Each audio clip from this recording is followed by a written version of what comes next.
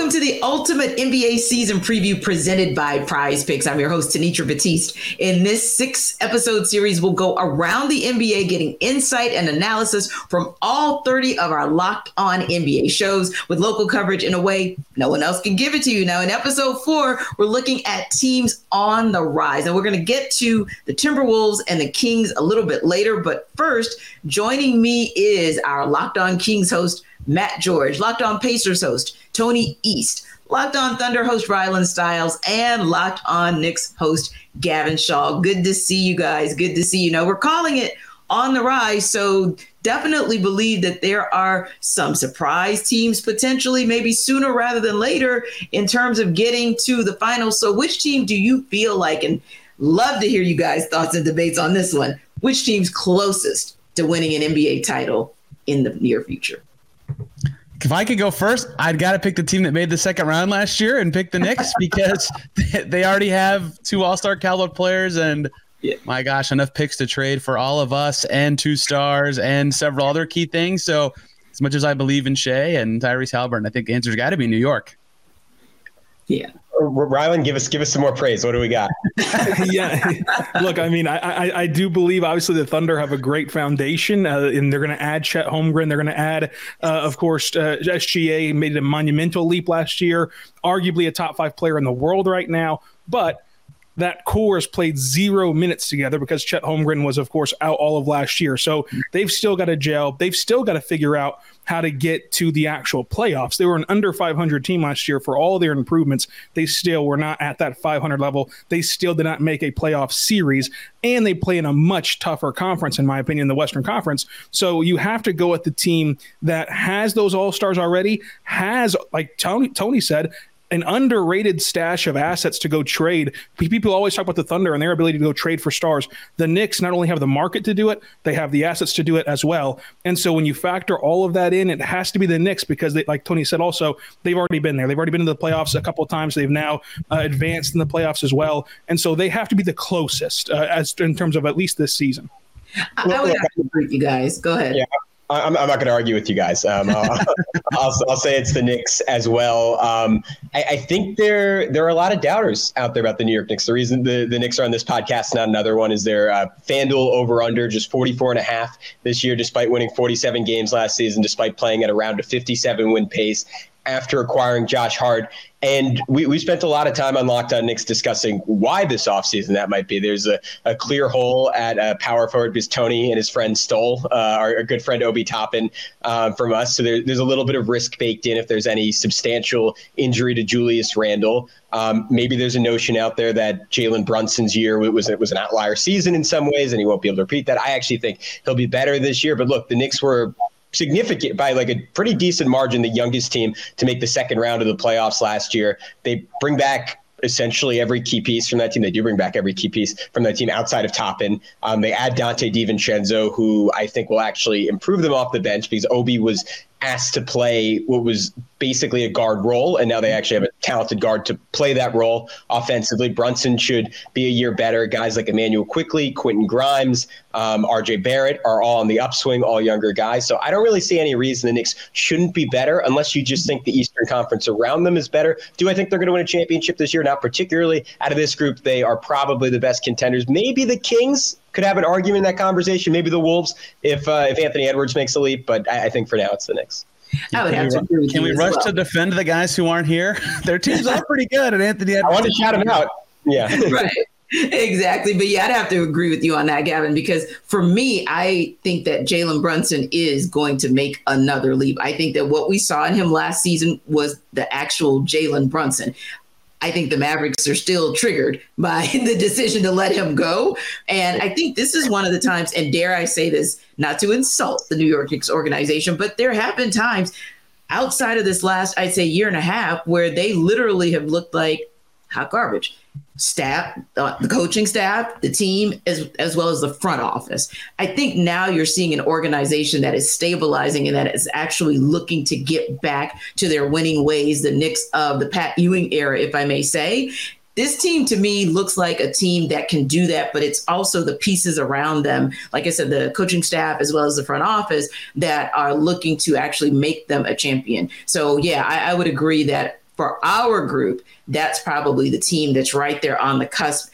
And I'd say, because I may even put them a little bit ahead of the Kings, because as you guys mentioned as well, that West is hard to come out of, and it's going to get progressively harder to come out of. But Gavin, you look at a team like the Knicks, and they rebounded, they beat the Cavs last year. I mean, where do you kind of see them sitting heading into this season? And you kind of talked about some of the moves that they made, some of the losses that they have, but what do you see for them?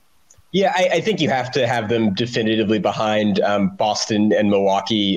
Obviously, the Damian Lillard acquisition only further cements that. And I think even if that hadn't happened, Milwaukee would have been the team that I just would have said, if everyone's healthy, the Knicks would have had a really tough time getting by in the playoffs. They played the Celtics really well last year. Obviously, they beat the Cavs. They pushed Miami to 6 games, maybe a shot or two away from pushing that series to 7 back in MSG. Who knows what would have happened there? But Milwaukee is in their own class. Boston is maybe a move away from that. I'm a little bit dubious about how it's going to work with Kristaps Porzingis in terms of his health, in terms of them leaning even further into that 3-point heavy identity. After that, I think you can make the argument for the Knicks next. You have to respect Miami despite not getting Damian Lillard because of the institution. They're not so much as a regular season team, but as a playoff team. Cleveland, I think, is going to be an incredible. I think it's almost the opposite, where they're going to be exceptional in the regular season, maybe have some reasonable doubts in the playoffs given the way the Knicks kind of bullied them out of the postseason. Then Philly, who knows, but very, very significant questions there, obviously. But I don't know, Tony, Rylan,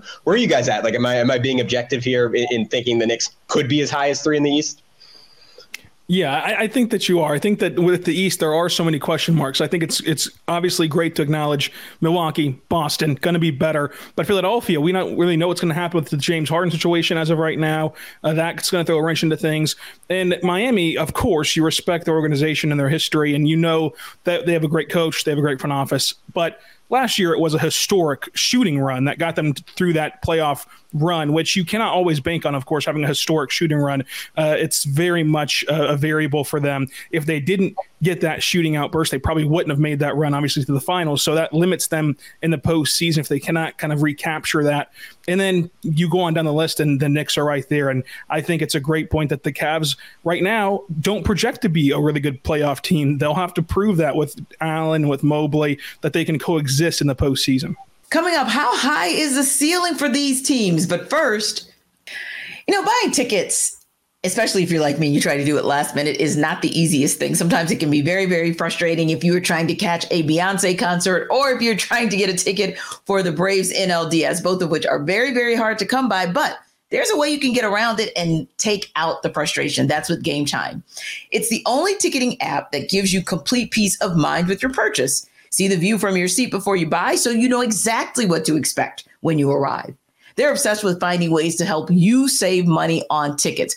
Game Time has deals on tickets right up to the start of the event, and even an hour after it starts. So take the guesswork out of buying tickets with Game Time. Download the Game Time app, create an account, and use code LOCKEDONNBA for $20 off your first purchase. Now, terms apply, but again, create an account and redeem code LOCKEDONNBA for $20 off. Download Game Time today. Last minute tickets, lowest price, guaranteed.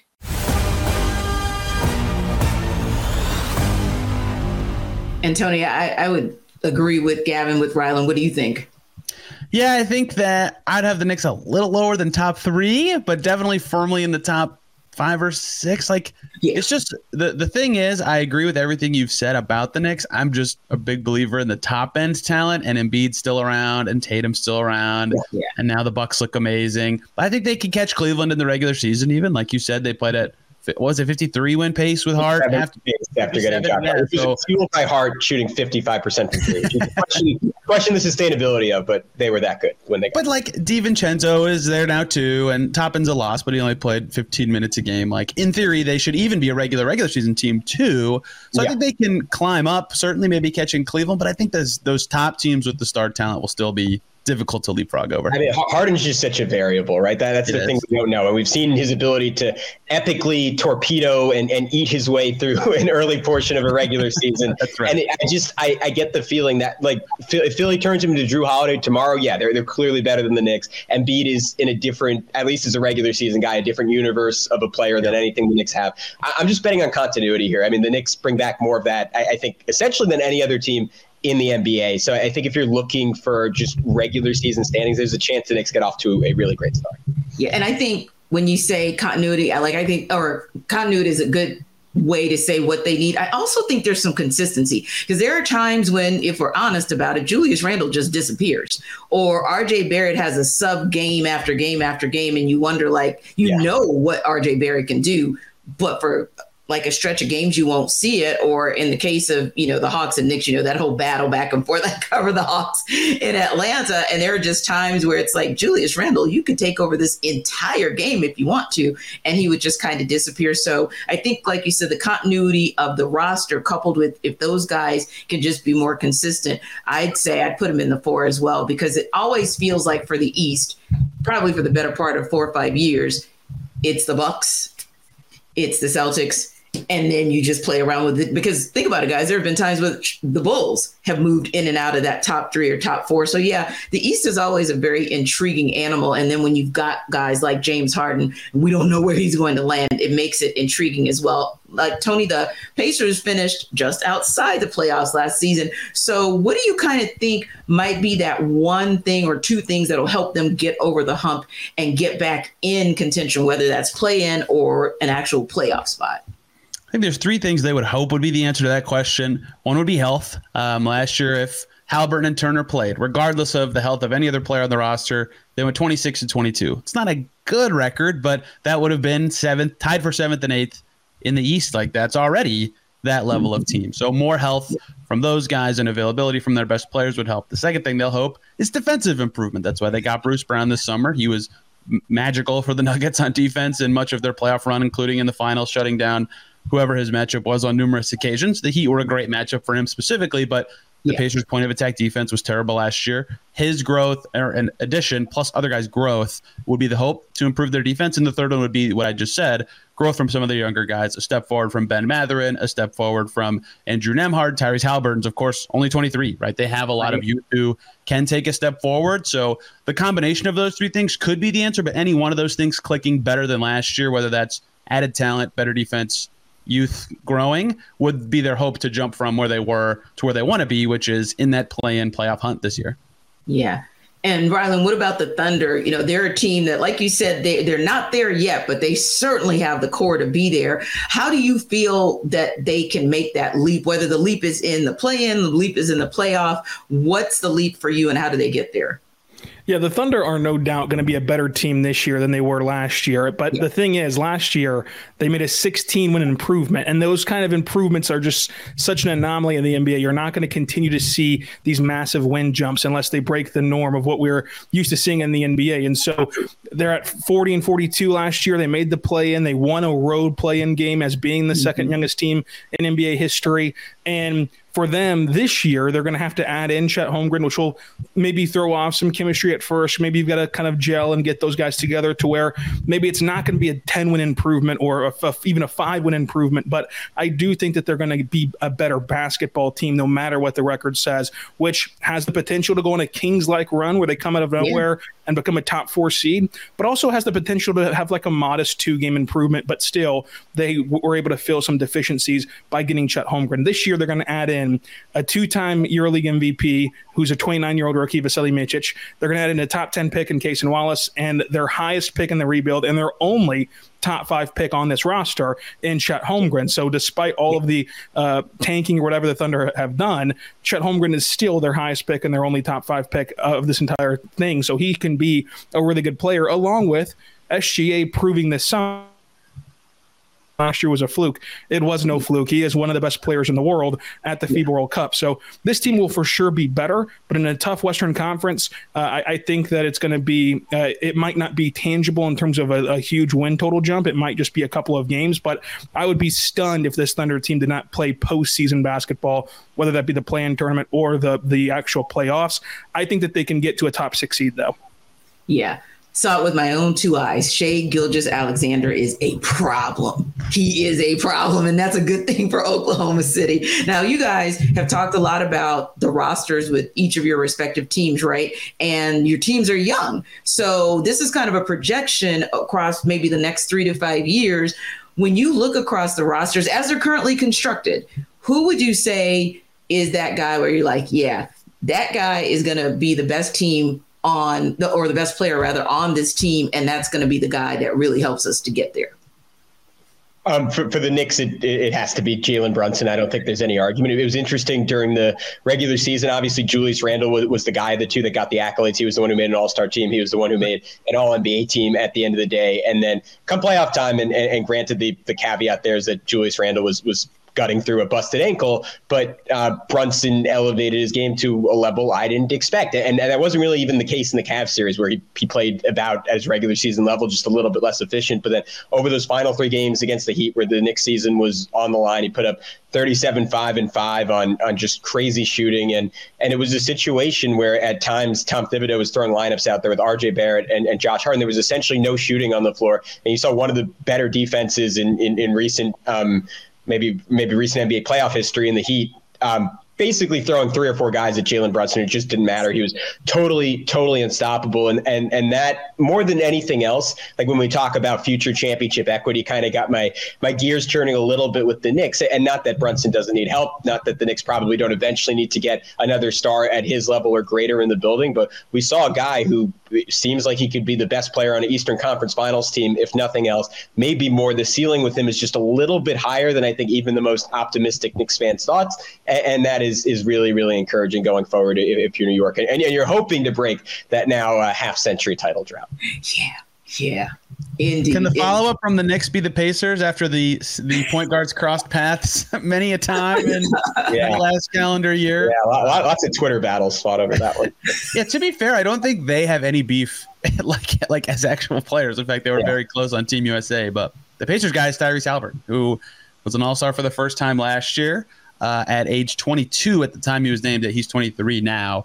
Only guy ever in NBA history to average 20 and 10 and shoot 40% from deep in a season. I mean, that is his combination of shooting, scoring, and passing is unheard of, literally. One of the best passers in the NBA, and he can pull up in your face from 30 feet and in. Like, he is just so hard to defend. Yeah. And the Pacers' whole identity goes from there. They're one of the best transition teams in the league. They tried to add to that this summer with a former Nick and Toppin, as well as Bruce Brown, and a lot of their draft picks were good in transition at the collegiate level. He's smart on defense too, despite kind of getting bullied when he's on the ball. Like, everything he does sets the whole identity for the Pacers and is the reason they were able to take such a leap over expectation last year to getting to 35 wins when their projection from most odds makers was 23, 24, right? Halliburton's growth was a huge part of that. And maybe he has another gear. Maybe this is just the guy he is, and they'll figure out how to build around him. But either way, we haven't seen him in the playoffs, so it's hard to say exactly what that looks like for the Pacers at their best when they're ascending. But they know what they have. They know they have one of the best 25-ish players in the NBA. The question is, can he get better? How do they build around him now? Indeed. And Ryan, what would you say for the Thunder? For the Thunder, the number one guy is for sure going to be Shai, and you just love to build your brand and your team around Shai. Yeah. He's one of the coolest players in the NBA, and as a small market, you need those kind of players to transcend what they do on social media and in interviews and on Fashion Week at the Met Gala and in the World Cup and everything else that they do to put you on the map. But he's going to be the best player for sure. He already is the best player in the Thunder roster, but it's going to be interesting. And I think that a benefit that the Thunder have that other teams don't is finding out who the second best player is, because we saw Jalen Williams out of Santa Clara be runner-up for Rookie of the Year last year and look incredible. But a year ago at this time, we were discussing Chet Holmgren being generational. So if he can hit that ceiling, then it transforms what the Thunder can be. And you also have Josh Giddey, who already has an elite trait in the NBA, which is his playmaking. So if he can become that second best player clearly in a way, then this Thunder team gets really fun really fast. So having that mixture of guys behind Shai is what's going to elevate this Thunder core. I kind of like where Rylan went with that. So Tony, Gavin, I want to throw it back to you guys. Give me the second guy who you need to be that guy for the Knicks and for the Pacers to continue to ascend. But ultimately, when you look out maybe 3 to 5 years, and again, assuming no changes to the roster, just as constructed today, but who would the second guy be for you? Yeah, I think that might be the single biggest question for the Knicks. Not for this year. For this year, it's obviously Julius Randle, but 3 to 5 years down the road, you wonder if it's always going to be him. Obviously, he's had his issues with the Knicks in the past. And when I look at that 44.5 number, I think what's baked into that is Julius's track record on the Knicks is a terrible year, a season where he makes All-NBA, an even worse year, a season where he makes All-NBA. So that's a little scary if you're the Knicks front office or if you're someone who roots for this team. And I have a feeling he's going to have a very good season. Because last year, I just think he kind of pushed his game 10% into more analytically friendly directions. That's what I'm looking for. There was a point, I think 30 games into the season, where he was leading the NBA in 3-point attempts, which blew my mind. He went from taking a lot of long mid-ranges to a lot of short mid-ranges, was getting to the basket and dunking the basketball better than he has at pretty much any point in his career. So there was a lot to look forward to as he kind of heads into his 30s. But also there are points where he's been a little bit erratic. Like obviously his playoffs didn't really calm anyone's heart down. And then you say, all right, if not Julius Randle, then who? That's where things get really iffy, because Emmanuel Quickley is probably the next guy with the most star power on this team. Unfortunately, he plays the same position as Jalen Brunson. And despite the fact that the lineups with Brunson and Quickley on the floor together were some of the best in the NBA last year. I think 98th percentile offense, 88th percentile defense. Those numbers flipped in the playoffs, but were equally high. There's not really an appetite in New York, and particularly from Tom Thibodeau, to play those two together because of the lack of size from the two of them. I would encourage the Knicks to try it and see what they have in Quickly, but he hasn't been extended yet, so you have no idea if he can be part of that group. And to your point, Tanitra, RJ Barrett, very, very erratic. I think he is going to have a long NBA career. I think he's going to have a lot of moments. I do not ever see him being the second best guy on a championship team. That's a step too far for me. Quentin Grimes is awesome. I don't know if he quite has that ceiling. The Knicks' strength is in numbers, right? They have 9-10 guys who are good NBA players and all well above average for the spot in the rotation that they play. The issue is, do they have that second star, and how are they going to go get that star? As Rylan and Tony pointed out, they have plenty of assets to do so, but they also have to compete with teams like the Thunder, who have even more, and teams like Miami and LA, who have a similar appetite, similar market to eventually get those guys in the building. Yeah.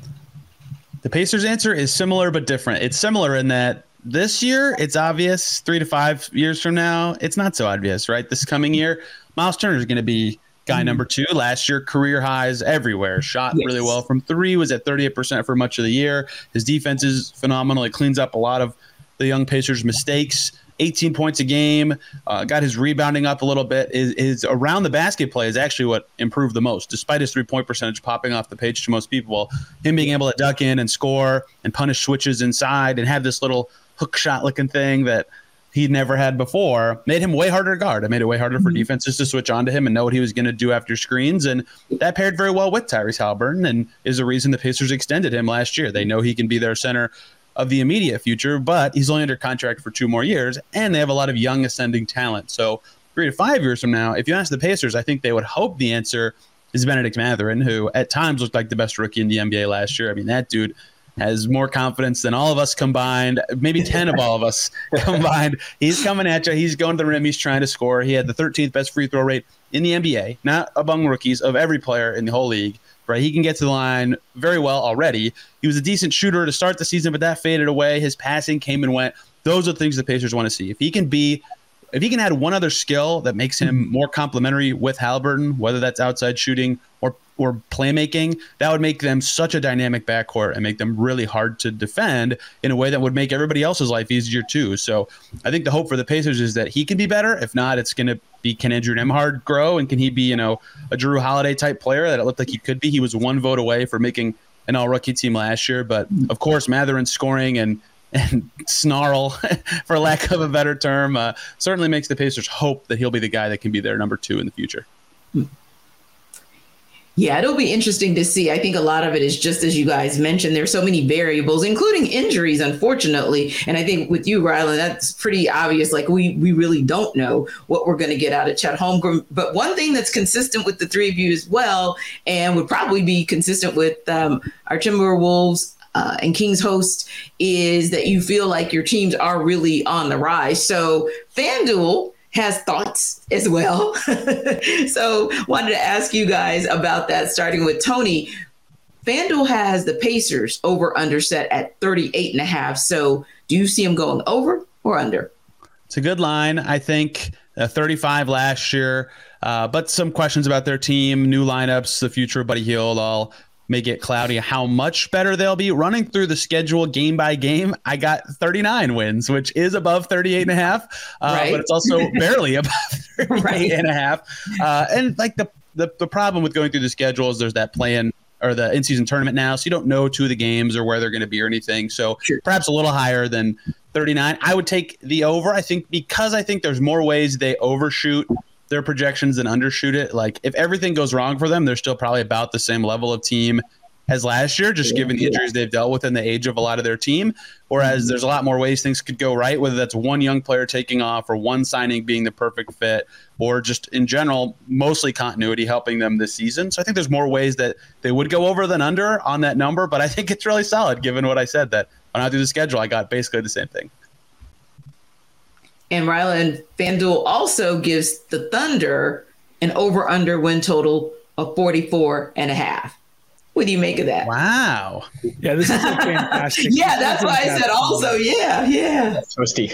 This is a fantastic line, because if you pick over, then you are locking the Thunder in to win your bet that they'll have at least a 5-win improvement after a 16-win improvement last year, which is just unbelievable. But if you go under, then this is a Thunder team that is young and that will compete every single night to win basketball games. And you can't say the same, even for as tough as the West is, you cannot say that every single team will care about winning every single night at the same level that the Thunder will. And so when we're talking strictly regular season, that's where the Thunder can make some noise, because this is a team that has not played a ton in prime time and in national television games. They now get 8 such games this year that they're going to get up for. You mentioned the in-season tournament. This is a team that relishes any opportunity to get promoted on social media, make some jokes on social media. They would love nothing more than to win the first ever in-season tournament. They would treat it like a big deal. And you can't say the same for the majority of the people in their pod and in their grouping in that tournament. So that can get them some more wins as well. And so when you factor in regular season, I will take the over, but I think it'll be similar to what Tony said, where it's like, 45 wins, 46 wins, something like that. But it's just that when you factor in how young they are and how they're going to care versus the level of care other teams will have, I think that they can hit the over. Now, Gavin, FanDuel is giving a whole lot of love to the Knicks because their over-under is 45.5. Oh, what's for you? It was 44.5 at one point, and I looked at that and I couldn't believe it. And 45.5 still feels, again, very low to me. Like on paper, I don't see where this team is worse, except for, again, baking in the potential disaster of a Randall injury, baking in the East being stronger, and a scenario where not only Damian Lillard's coming East, but Drew Holiday is coming back East very quickly, and he ends up on one of the Sixers, Celtics, or the Heat. But I just don't see how the Knicks are not better than they were last year. Josh Hart added so much midseason with his transition verve, his ferocity, rebounding the basketball, and just doubling down on what the Knicks' greatest strength was, which was their ability to just bully teams. Like this was a group that had the 3rd highest offensive rating in the NBA, one of the 5 highest in NBA history, and it was rarely pretty. It was a lot of Jalen Brunson, Julius Randle taking turns isolating, and then anything they missed, Mitchell Robinson gobbling up and finding a way to either put back or reset the offense. And I don't see any reason, after getting a full year of Hart and another player in DiVincenzo, who's a rugged defender, gives them even more spacing in the second unit, and is also a tough rebounder. I don't see where they're worse this season outside of baking in the same risks you have to bake in for every single team in the league. So I honestly have the Knicks probably at about 50 wins this season. And to me, that feels very measured. Like I could see a world where they're better than that. And I could definitely see them manage to get to 50. Now, one other question I wanted to ask you guys before we wrap up is just kind of looking at the conferences. And obviously, the NBA world got shaken up with the announcement that Dame Lillard is taking his talents elsewhere to Milwaukee. But I'm thinking with that, there were a whole lot of other changes in the offseason.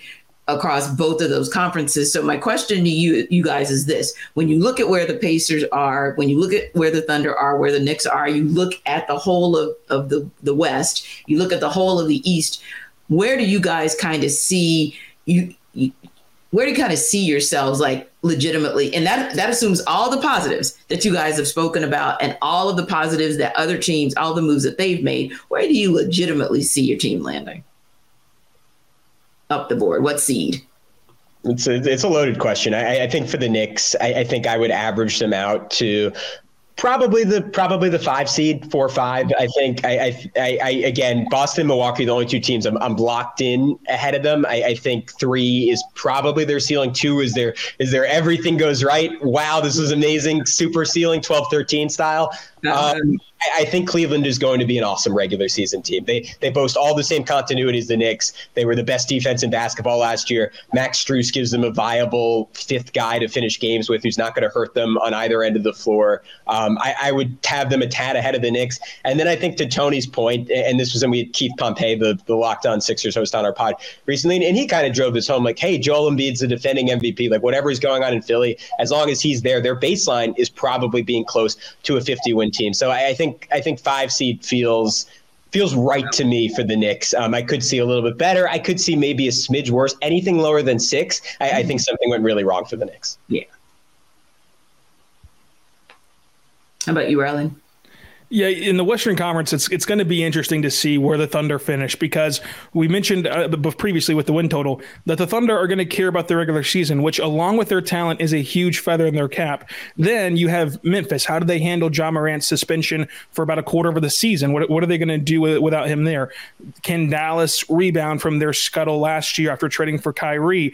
Is New Orleans ever going to be healthy? Because if they're healthy, that's a top 4 team in the West, as we saw the majority of last year. If they're not healthy, they can slide all the way back down to the play-in tournament or even worse. So there's so many variables. What's Golden State going to be with an aging roster where you have to factor in where Chris Paul's at? And so whenever you have the Clippers load managing also, that's why I think when you're talking seeding, which is based on regular season wins, the Thunder can be as high as like a 4 seed. But when you factor in, the talent and if everything went right for every single team across the land, the Thunder would be really good to be a 6 seed and avoid that play-in tournament. And I think that they can do it, especially because they're of all the talented teams in the West, they're the team that I count the most on that will take the regular season seriously and try to win every single night. And that alone will gain them a ton of extra wins to avoid that play-in tournament in a conference where the difference will be a game or a game and a half. Indeed. I think the tricky part for me with the Pacers is I just said earlier, right? They can get to 7th, 8th, 9th in the East. They got to pass some teams to actually do that, right? So now I got to put somebody up. Who are they going to catch? I think the obvious one would be Toronto, who finished 6 wins ahead of them last year, but lost Fred VanVleet. Who knows how good they will be. Their half-court offense might kind of stink, to put it nicely, this season, especially because they did not get Damian Lillard. That would be one. That was the team immediately in front of the Pacers in the standings last year. The Bulls won 40 games last year. They could be better. They added some guys, but also getting older and stale and have some injury-prone players. And then this is kind of just a bank on this team not being as good as everybody else thinks. But Brooklyn got a lot of their wins with KD and Kyrie last year. They don't have those guys. I think they're still going to be good. Catching them could be hard for the Pacers. Like 45 wins is a lot. Mikal Bridges is awesome. But it's possible that they're like close to the same level of team at full strength. So those would be the teams that make sense to me for the Pacers to catch, to go from 11 to that, 8, 9, whatever range. But Orlando's also right on their behind. Orlando looks pretty good. They've got a lot of great young talent. So holding them off will also be part of this. So there are ways they can get up there. I think they can get into that mix. Their ceiling, if, like I said, a lot of the stuff goes right earlier, probably is about 7, 8, 9 to me. Like Atlanta and Miami seem probably a little above their ranking. But they can catch some of these other teams that get into that spot. But it'll take a lot for them because there's some good teams in their mix and teams right on their butt.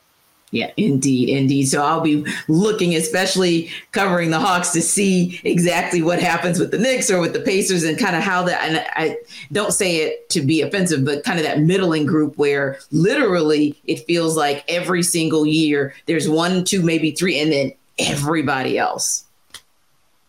So, yeah. Oh, go ahead, Gavin.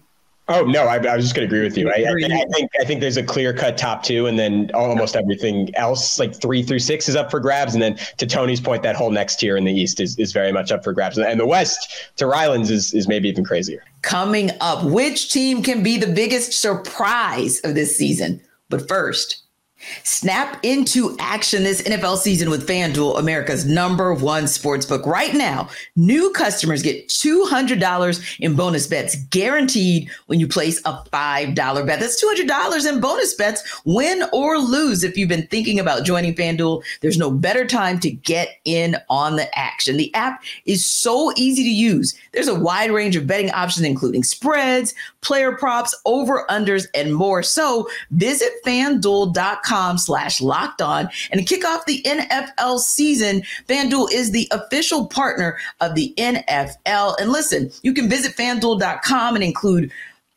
their money lines, their props, so many opportunities there. And look, the NFL season is a great example of a topsy-turvy season where you probably need some good insight to help you to make the right bet. So again, visit FanDuel.com/locked on and kick off the NFL season with the official partner of the NFL.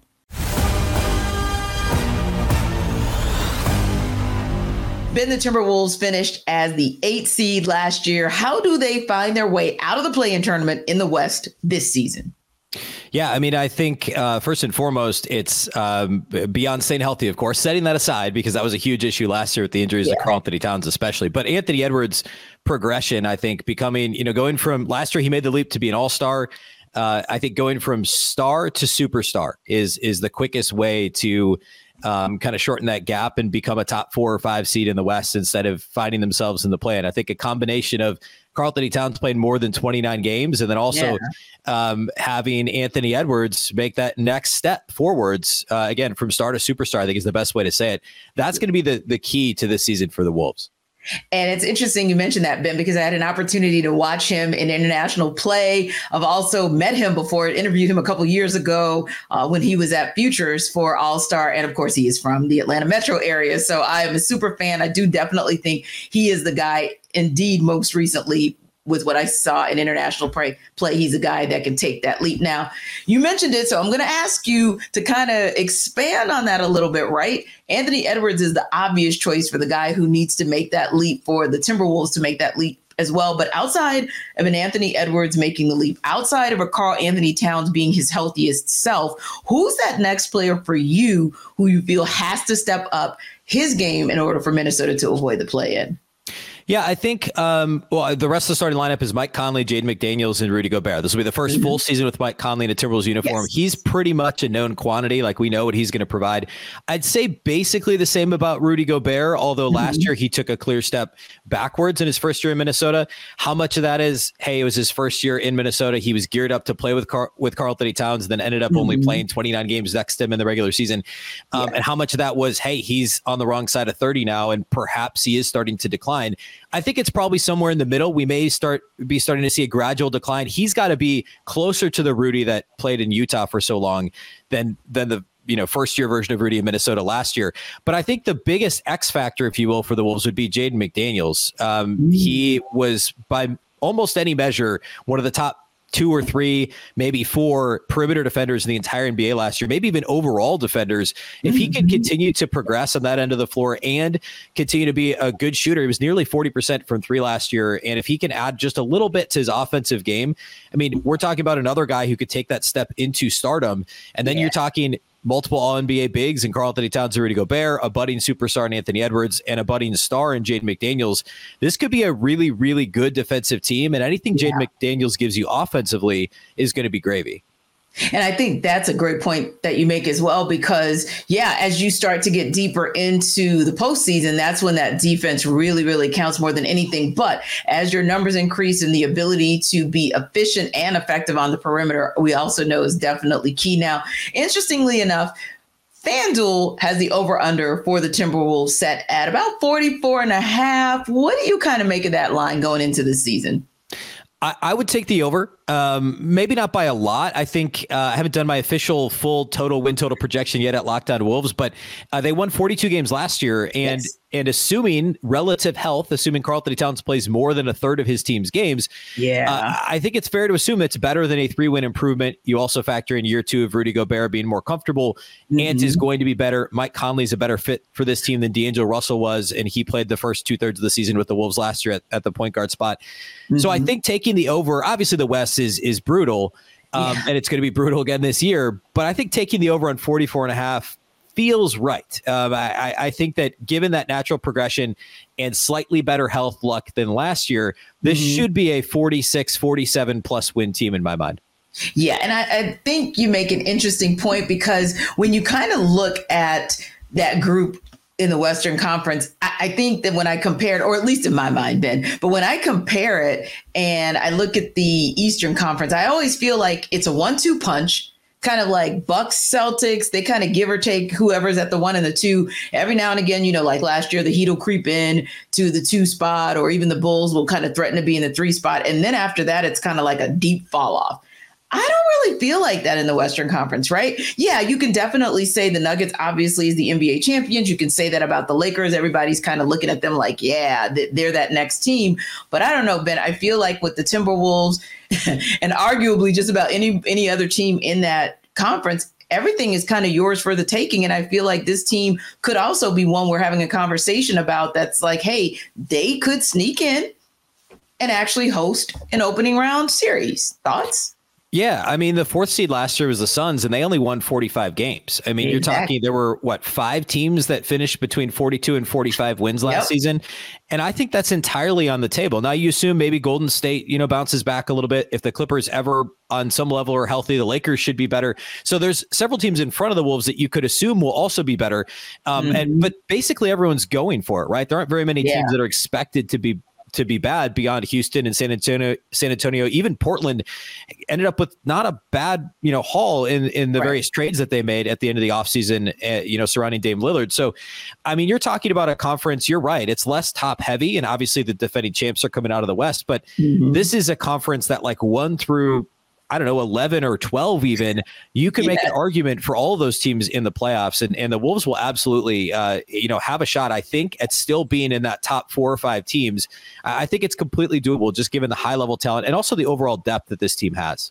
Yeah. And when you look at this team, and I agree, in looking at the Warriors, I chuckle because it's like, well, it depends, because they're so, okay, I hate to say old, but how do we say, Ben? Grown. Okay, they're real grown, right? But that's kind of what I like about the Timberwolves. I feel like they're young, they're spunky, but they have just enough pieces, like a Rudy Gobert. If he has that kind of bounce back season, they need him to have a veteran presence like a Mike Conley. I like the mix of this team as well, because I think the kind of mix that you have is also how you're able to take that next step, and then you can sneak right in. And to me, nobody would be surprised if we're having a conversation about them being top 4. Yeah, agreed. It's a great mix. Mike Conley, Kyle Anderson's another one, Rudy Gobert, all guys that have been there, done that in terms of playoff experience. And in the case of Conley, made an all-star team. Obviously, Gobert's made multiple all-star teams, all NBA selections, defensive player of the year. So you've got some of those guys that have that track record. You've got guys that are somewhere in the middle, like Karl Anthony Towns, who's in some ways a swing player because he can obviously get it done in the regular season. How does what he brings to the table compute to winning? What's that correlation look like? And then the sky really is the limit for Anthony Edwards and also Jaden McDaniels, maybe to a little bit of a lesser extent than Ant, but both of those guys, if they continue to grow, this feels like the right mix of veterans that have been there, young guys who are trying to prove something, and guys in the middle that also are trying to prove something. Cat wants to prove he can be part of a winner. There's also guys, in terms of bench depth, they've added Shake Milton, has playoff experience with the Sixers. Sure. The last 5 seasons with Philadelphia, he's a big part of the bench now. They've just kind of added in the right the right mixture of the veteran presence, the playoff experience to kind of augment the superstar, capabilities of Ant and Cat and Rudy Gobert. Yeah, love indeed what we're seeing up in Minnesota. So, Matt, let's start with one of the more surprising runs from last season with the Sacramento Kings in what was just a fun season to watch. I admit I got to see them personally when they came to play the Hawks. So, yeah, very fun team to watch. But what are your expectations around the Kings heading into this season?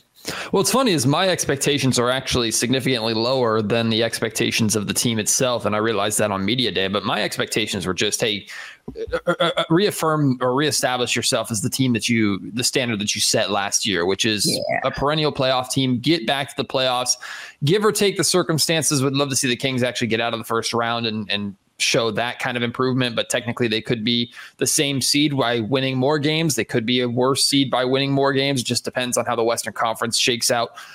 So that was the most feasible or tangible way that I was going to measure success, was them getting back to the playoffs and then advancing through the playoffs. But then we came to media day, and Mike Brown and De'Aaron Fox, first thing out of their mouths is, we're playing for a championship. We're trying to win a championship. And every single team, I feel like, says that during media day, but know there's only a handful of teams that either actually mean it or actually have a chance. I don't know how good the Sacramento Kings' chance is, but I believe that they do mean it. Yeah, and I would agree.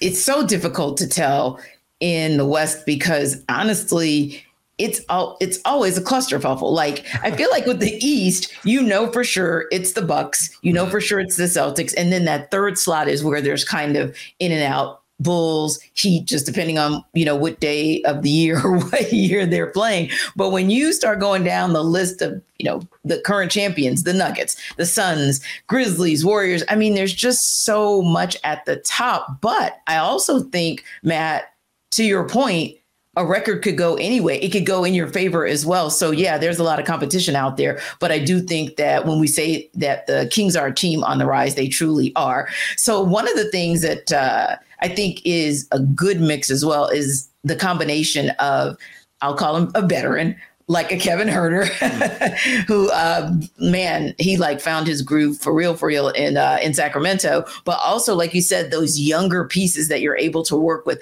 De'Aaron Fox and even Harrison Barnes, as far as like the OG, if you will. Yeah. But you've got some pieces, you've got some parts there as far as that potential starting lineup. Let me ask you this. Who out of maybe that second unit do you see really being a true factor, a contributor to also kind of round this team out, kind of like your sixth man? Well, Malik Monk is definitely the sixth man of this team, and he established himself as that last season and really established himself less as like the six-man scorer that we expected him to be, and that Charlotte tried to make him throughout his career there, and then he showed little flashes of it with Los Angeles. Here in Sacramento, he became a playmaker. He even said himself that Mike allowed him to kind of play his style of basketball, put his personality in the way that he played, and showed off this flash and flare to his passing game. I mean, if there was someone throwing a lob, typically it was Malik Monk before it was Fox or Davion Mitchell or anything like that. But I mean, I think last season, like, Malik kind of had to step into that role because Davion was still trying to figure out what his role really was, especially on the offensive end coming off the bench. This year, I think Davion has put in a lot of work to understand and kind of take control as a captain and leader of that second unit. So I still think it's Malik, but there are other guys. There's just so much depth theoretically on this team, from Davion to the addition of EuroLeague MVP Sasha Vezenkov to the addition of JaVale McGee, who's I thought was just going to be a kind of a reinforcement center, but he actually might have a bigger role than I expect. Like, the Kings are loaded with talent. It's about finding the right combinations. Yeah, I was thinking the same thing. Like, and that's kind of that dilemma that you have. It's the good dilemma to have, right? But on the same token, the embarrassment of riches sometimes will make Mike Brown's job challenging, right? But the good thing is, being with the Warriors for years, he had the opportunity to kind of see how to move those pieces around, and even subbing in, as an interim coach, had the opportunity to see like so many powerful pieces. How am I going to be able to mix those and make sure that we're still winning and everybody's happy? So, yeah. Now, the other thing I wanted to know is this. To me, obviously, it's De'Aaron Fox, and I think that Domantas Sabonis is a good look as well. But I'm curious to see, and even a Kevin Huerter, like, I'm still a big fan of what Kevin Huerter can do. And I was so excited for what I saw out of him with the Kings last year. But if you had to look across the roster, Matt, whether it's your starters, whether it's your superstar, or whether it's your role player, who is that X factor that, like Mike Brown said, like De'Aaron Fox said, we're gunning for the finals? Well, who's the X factor that helps them to get there? The biggest X factor?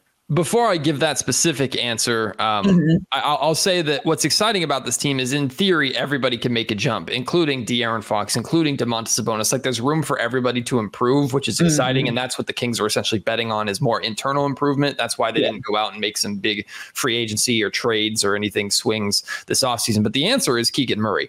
Like, they're putting a lot on the shoulders of Keegan Murray, and it might be too much for right now, so they might still be a year away. But Keegan is being charged with becoming kind of that third go-to scorer, or at times a shot creator and a shot maker when because the reality is, like, De'Aaron has so much attention on him. Now, De'Aaron, regardless of who's guarding him, can get to anywhere he wants on the floor. But if you can have De'Aaron on the other side of the floor as a constant threat to where defenses have to keep an eye on him, and Keegan Murray is given the space to operate, and he can attack the basket or hit a step back three or shoot a little more off the dribble than he did. He was like a catch and shoot maniac last season. I think his, like, if Keegan Murray can get to the point that the Sacramento Kings want him to get to, which they believe he can be an all-star. Again, I don't know if that's happening this season, but if he got to that point, the Kings we're talking NBA Finals for the Kings, in my opinion. I mean, that is huge. That's absolutely huge. So let's go back to, and you actually answered another one of my questions, which was who do you think was going to make that jump? So I love that. One other question, and I'm going to put you on the spot a little bit here, Matt, but where do you see this team kind of landing in terms of wins this year? Where do you think they can go? Because I think it was, let me see. I think we're talking about a spread of somewhere around like 42, 44. But where do you think they land?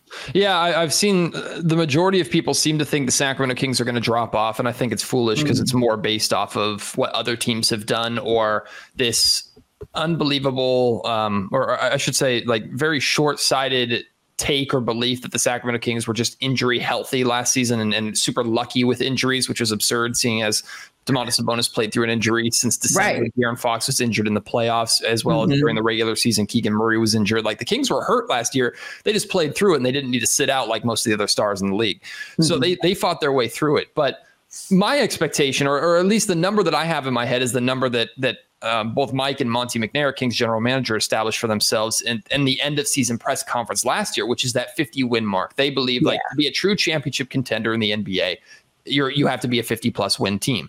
Indeed. So that's kind of the bar that I think the Sacramento Kings have set for themselves. They might not reach it. They might be close. I expect firmly the Sacramento Kings to remain in that pack of established playoff teams in the Western Conference. That's where my expectations truly lay. And if the Kings can get that 50 win number, then they're in good shape.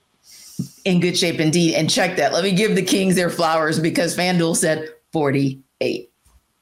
Repeating right back to it. We'll take it. If they can copy and paste what they did last season with a little better defense, this team's scary. So that'll do it for episode 4 of the Ultimate NBA Season Preview with our teams on the rise. To find out where all of the NBA teams land this season, check out Locked On NBA and get all 6 episodes of the Ultimate Season Preview. We'll see you.